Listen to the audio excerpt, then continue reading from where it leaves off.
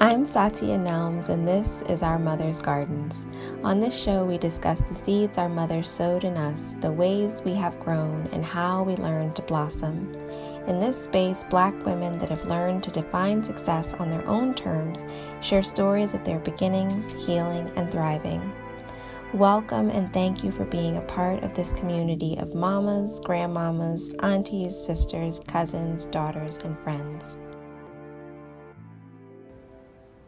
Today we are in the garden with Alex L. Alexandra L. is an author and Writing to Heal facilitator living in Maryland with her husband and children. Writing came into her life by way of therapy and the exploration of healing through journaling. Quarterly, Alex teaches workshops and retreats centered around assisting others in finding their voices through storytelling rooted in truth without shame. Her mission is to build community and self-care practices through literature and language. She is currently an author at Chronicle Books. Alex is the author of multiple books and journals, most recently After the Rain and the guided journal Encourage. She also hosts the Hey Girl podcast. All right, so when you hear the word mother, what does that mean for you? When I hear the word mother, I think of reparenting myself, remothering myself, and coming home to myself in this new and profound way as I parent my children. And when you hear the word mother, who are the women or who is the woman in your life that comes up for you? You know, often when I hear that word, I think of my husband's mom, who was just this love-filled human being, amazing Black woman, supportive, just filled with love. I think of her. Her name is Eilina. She passed a few years ago, and I think of her when I hear that name or that word, rather. Yeah, when I hear the word mother, I think of her. Gotcha. And when you think about the mothering that you received when you were growing up, what about that mothering was aligned with what you needed, and what about that mothering did not align with what your unique being, what you needed?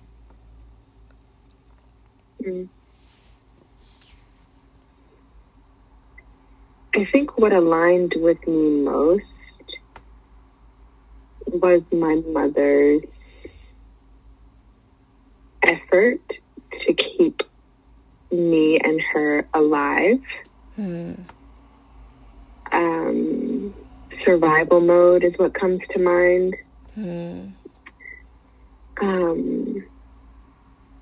And now, as a mother of 3 daughters myself, and a woman who is getting to know her mother as a woman and not as my mother, right? Getting to know her in this autonomous way.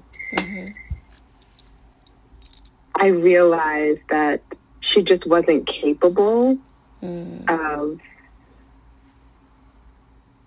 nurturing me in the way I needed to be nurtured, because I don't think she knew how.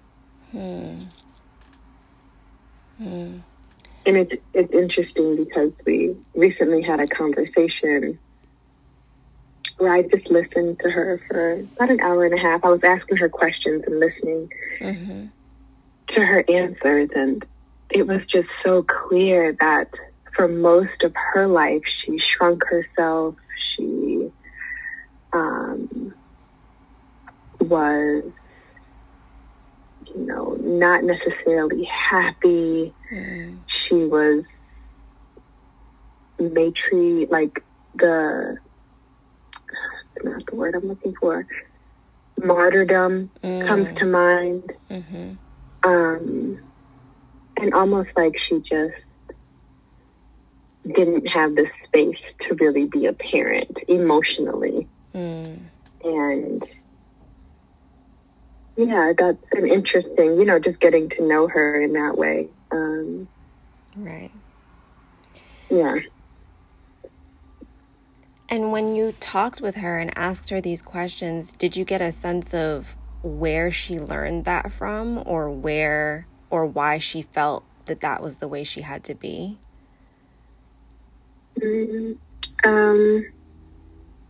Yeah, I think she just kind of felt like she had to carry the world on her shoulders. She was an older sister. My grandmother was very young when she had my mother. I believe she was 16. And then she had my uncle at 19. So she had 2 children before she was 21. And I think that really took a toll on my mom, just having to be kind of the caretaker role for her younger brother, and like literally growing up alongside my grandmother. So I just think there was when I think about it, I think that I'm doing the healing for our lineage. I think that I am the matriarch of our healing for this family. And I don't think my mom really had the space to do that. And I know my grandmother didn't. So it's like being the cycle breaker is pretty intense, but also so necessary, as I raise my daughters, Right. So going back to, when you thought of the word mother, you thought of your mother-in-law. What about the way that she showed up for you was in alignment with what you needed, and perhaps made up for or mothered your inner child in a way that it may have needed when you were growing up? She was just so kind, and her love was unconditional. And I never quite had that feeling growing up with the mother that I have. She, and not just kind and loving to me, but just how she raised her 3 children, and how she supported them, not just with her words, but with, her actions of buying their art, supporting their dreams. And, that was just so new to me. And like, she would check in before every book signing. She was buying my books. I still don't think my mom has bought a book of mine. I've given her a book, but I don't think she's ever purchased one. And when me and my husband actually were just talking about this, it's like, we would be the first in line to buy our children's work, right? And I remember him saying, like, yeah, that's how my mom was. His mom was a Christian woman, but her oldest son is a comedian who uses, non-Christian language. Colorful language. She would be colorful language. Yeah, colorful language. And she would be sitting in that crowd at his shows, And her oldest daughter, her only daughter, was a singer, and she would buy the albums and play the albums and be singing along, and and Ryan, he's a writer, and she was buying his books, and then I came into the picture, and she was buying my books and just being supportive, and I know that everyone shows support differently, but that is what my inner child needed. Someone to give a damn about what I was building for myself in my life versus meet with doubt and pessimism and fear. That's one thing she did not do. She did not instill fear. And I grew up with a mother who instilled fear in everything she did, especially when it came to me. And when I talked to her about that recently, she said that her mother did the same.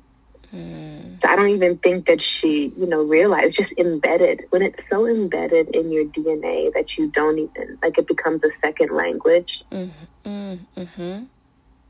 It's like, it's hard. It's hard to unlearn that. Yeah. So Ryan's mom just gave me a taste of what I had been longing for and what I had been missing. Yeah.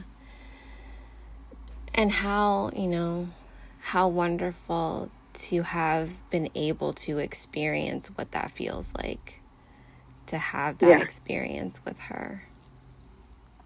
Yeah. That's a blessing. I remember telling Ryan, wow, this is who you grew up with? That's wild. And also, too, she, just, I don't know, I just remember, when she died, I was like, that is just terrible. Why?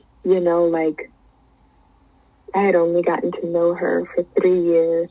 Ryan and I had been together for 3 years. And we've been together almost 9 now. So it's 6 years without her has been, I don't know, maybe it was 4 years. I don't know, but still too long. I can't even keep track of time anymore. We've been too long without her, and her support and her care and her love, and it's just pretty, you can feel the void.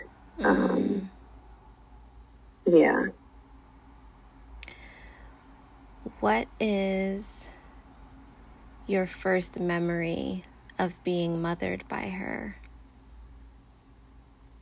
Or what is one that comes to the surface when you think of being mothered by her?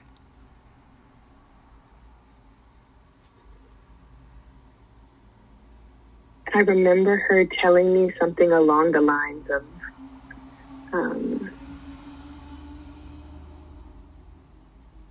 to forgive my mother. She said something like, she's just a woman like me and like you. And I remember thinking, wow, what grace,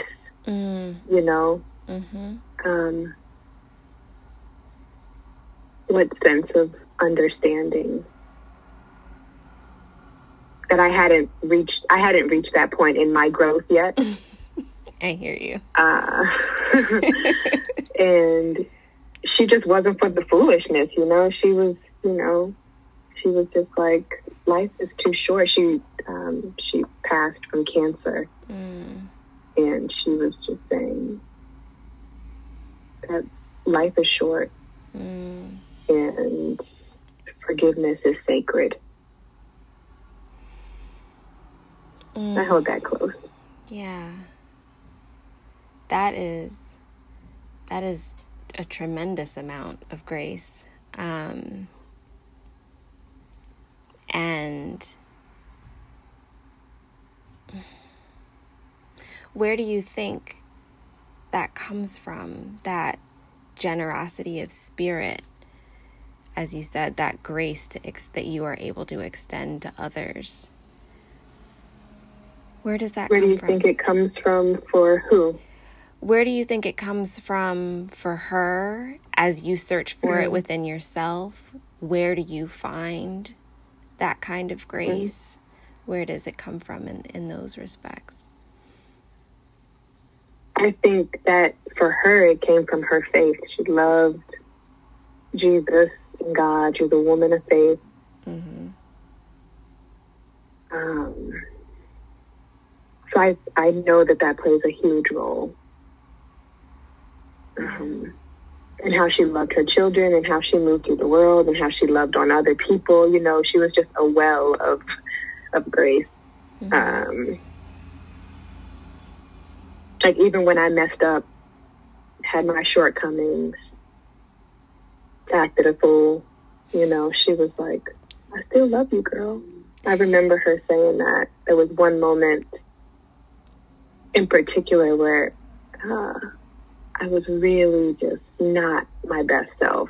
During a family function, my first time meeting Ryan's family, he brought me home to hundreds of people. It was like a family reunion, Thanksgiving type of thing. Mm-hmm.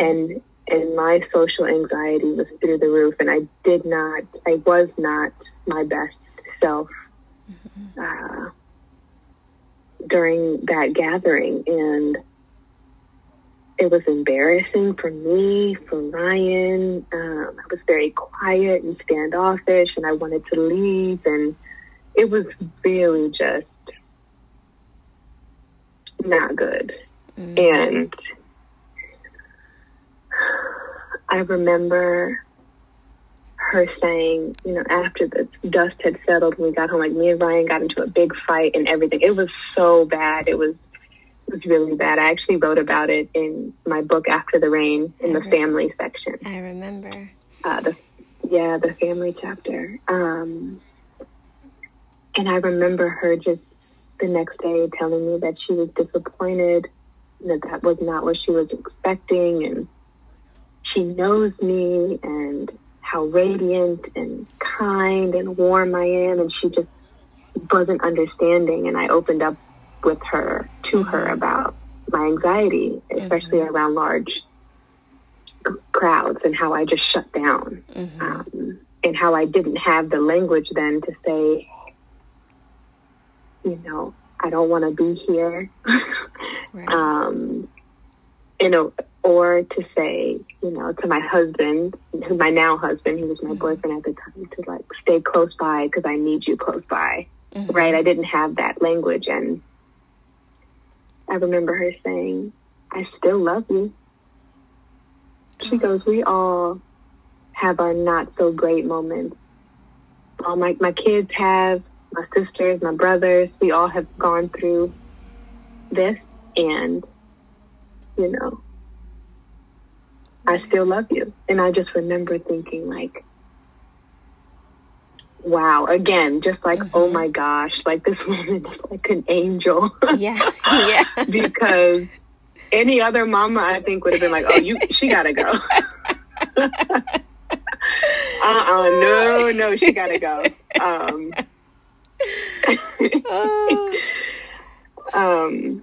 But she didn't say that. And if anything, she just loved me harder because she knew I was trying to kind of sabotage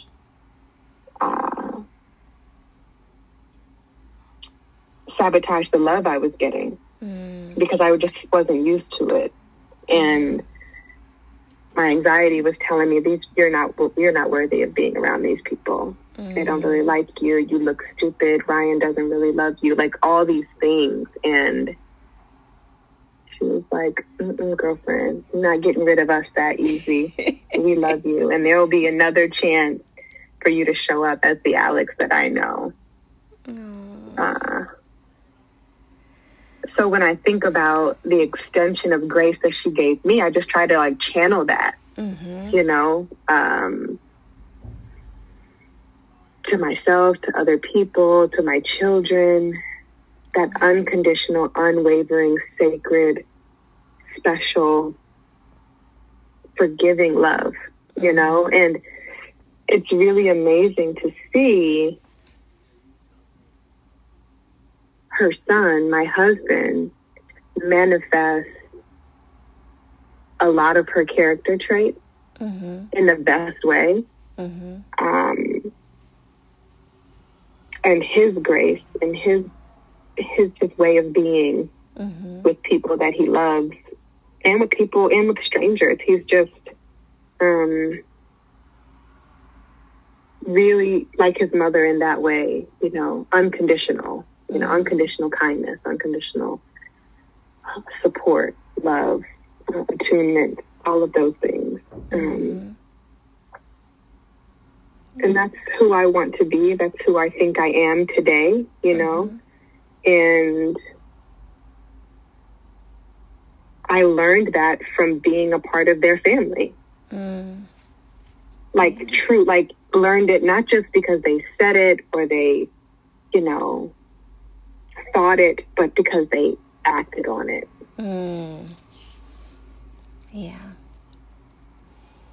Yeah.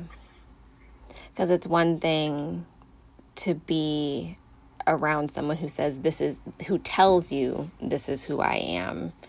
It's another thing to be around people who embody that, and that's actually, you know, who they are. Yeah.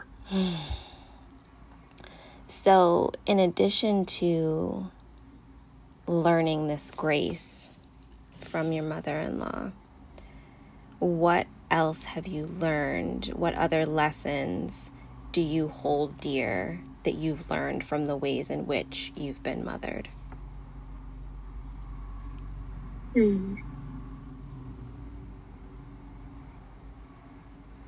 Something I really appreciate about my mother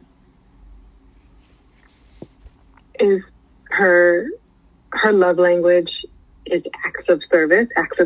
Can't talk. Her love language is acts of service. And, you know, she's not very lovey-dovey. She's not, you know, she's not a lot of things, but she also is some really great things, especially as I see her with my children and how much they love and adore her, and how if we need her, you know, she will show up.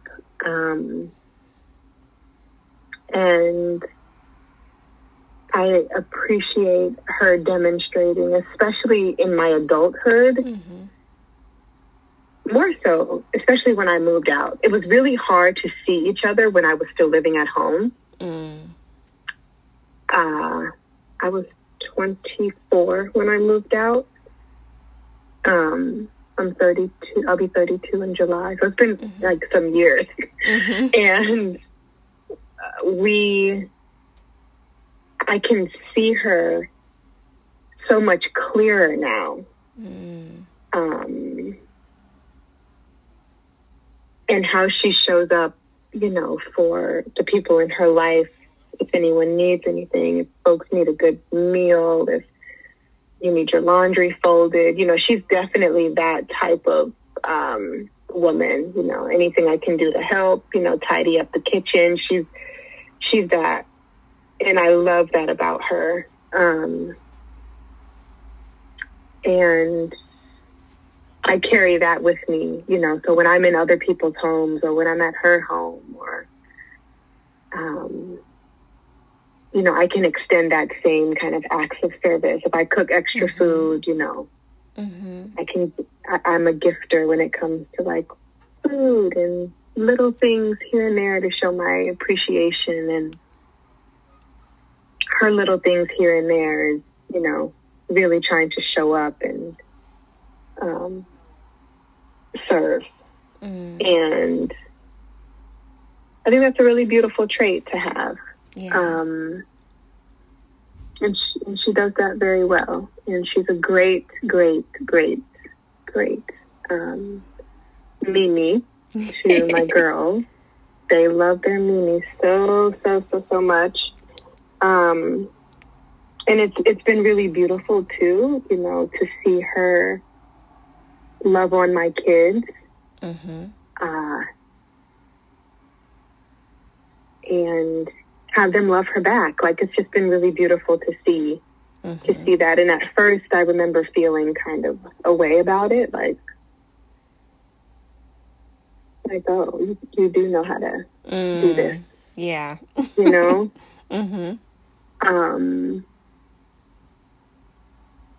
But she does know how to do it now. She didn't know how to do it then. So that's that grace part. Like, yeah.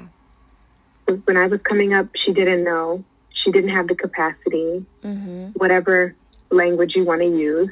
Right. She wasn't able, right? But she can now because of her self-work and her inner work. So, you know, it all comes full circle at the end of it. And love is love, you know, no matter where it's pouring from or when it's pouring in. You know, it's like, you know, it's whenever we're ready to receive, it'll be there. You know, and I just think everybody is deserving of showing their ways of loving. And I hope I answered your question. I feel like I just talked in circles. No, no, that was great. You definitely answered the question. Thank you. So did you witness your mother mothering herself at all? Or did you witness your mother-in-law mothering herself? And how have you learned to mother yourself? I would say no to both of those. I think our parents can't come from a generation where that's not necessarily the norm. Right.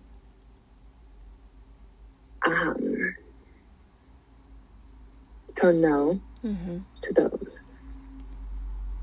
Yeah. How am I remothering myself? I think just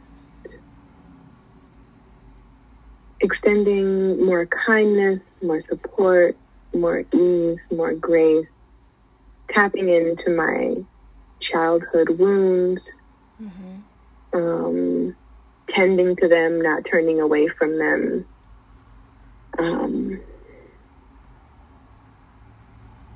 And really loving my children with all my being, not just through words, but through action.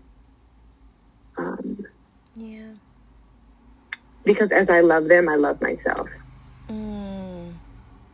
I love that. Yeah.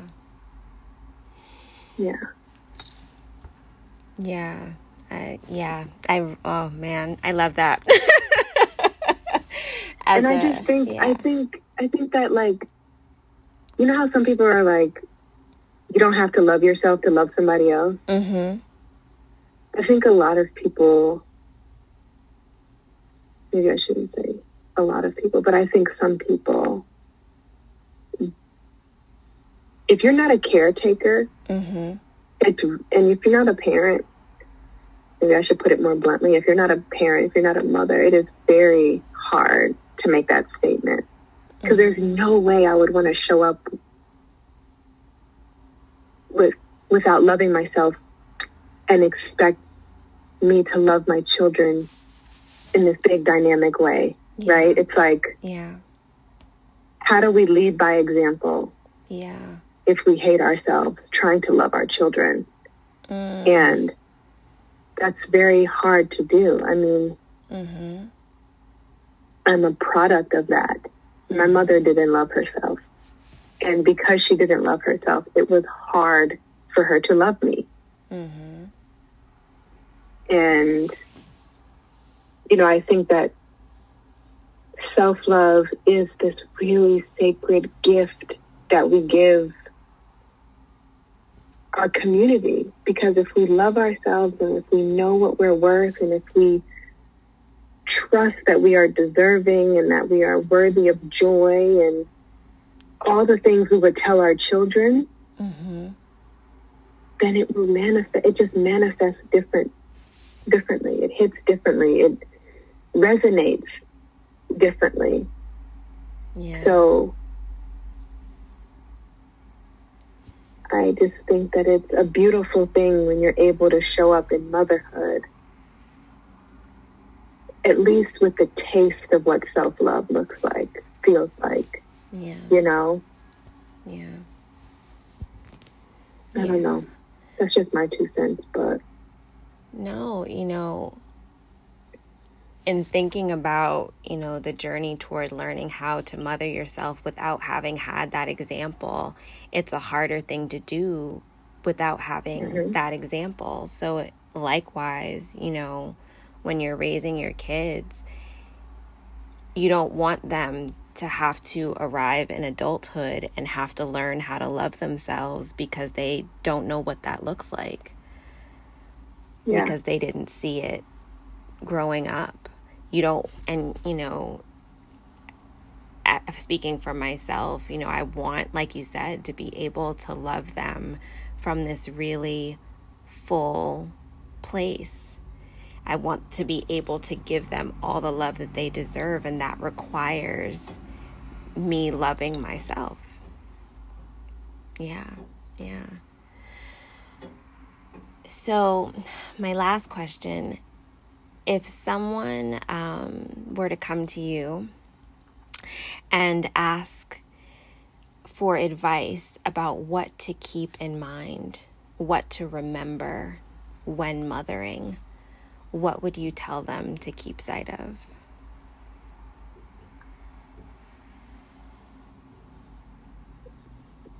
Don't forget about yourself.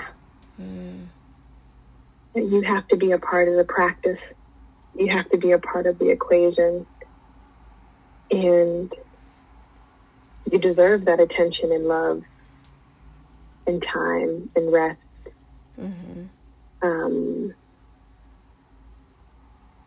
And to just not put yourself at the bottom of the list, because you're the vessel keeping everyone else full, and you need to take time to replenish. Yeah. Thank you for listening to this episode of Our Mother's Gardens. If you want to support the show, you can make a sustaining donation on Patreon by visiting our page, Our Mother's Gardens. Please subscribe wherever you listen to podcasts and leave a review. You can also find us on Instagram at Our Mother's Gardens PC. Our Mother's Gardens is a Honey Bunch of Stinkweed production. The podcast features music produced by Bata.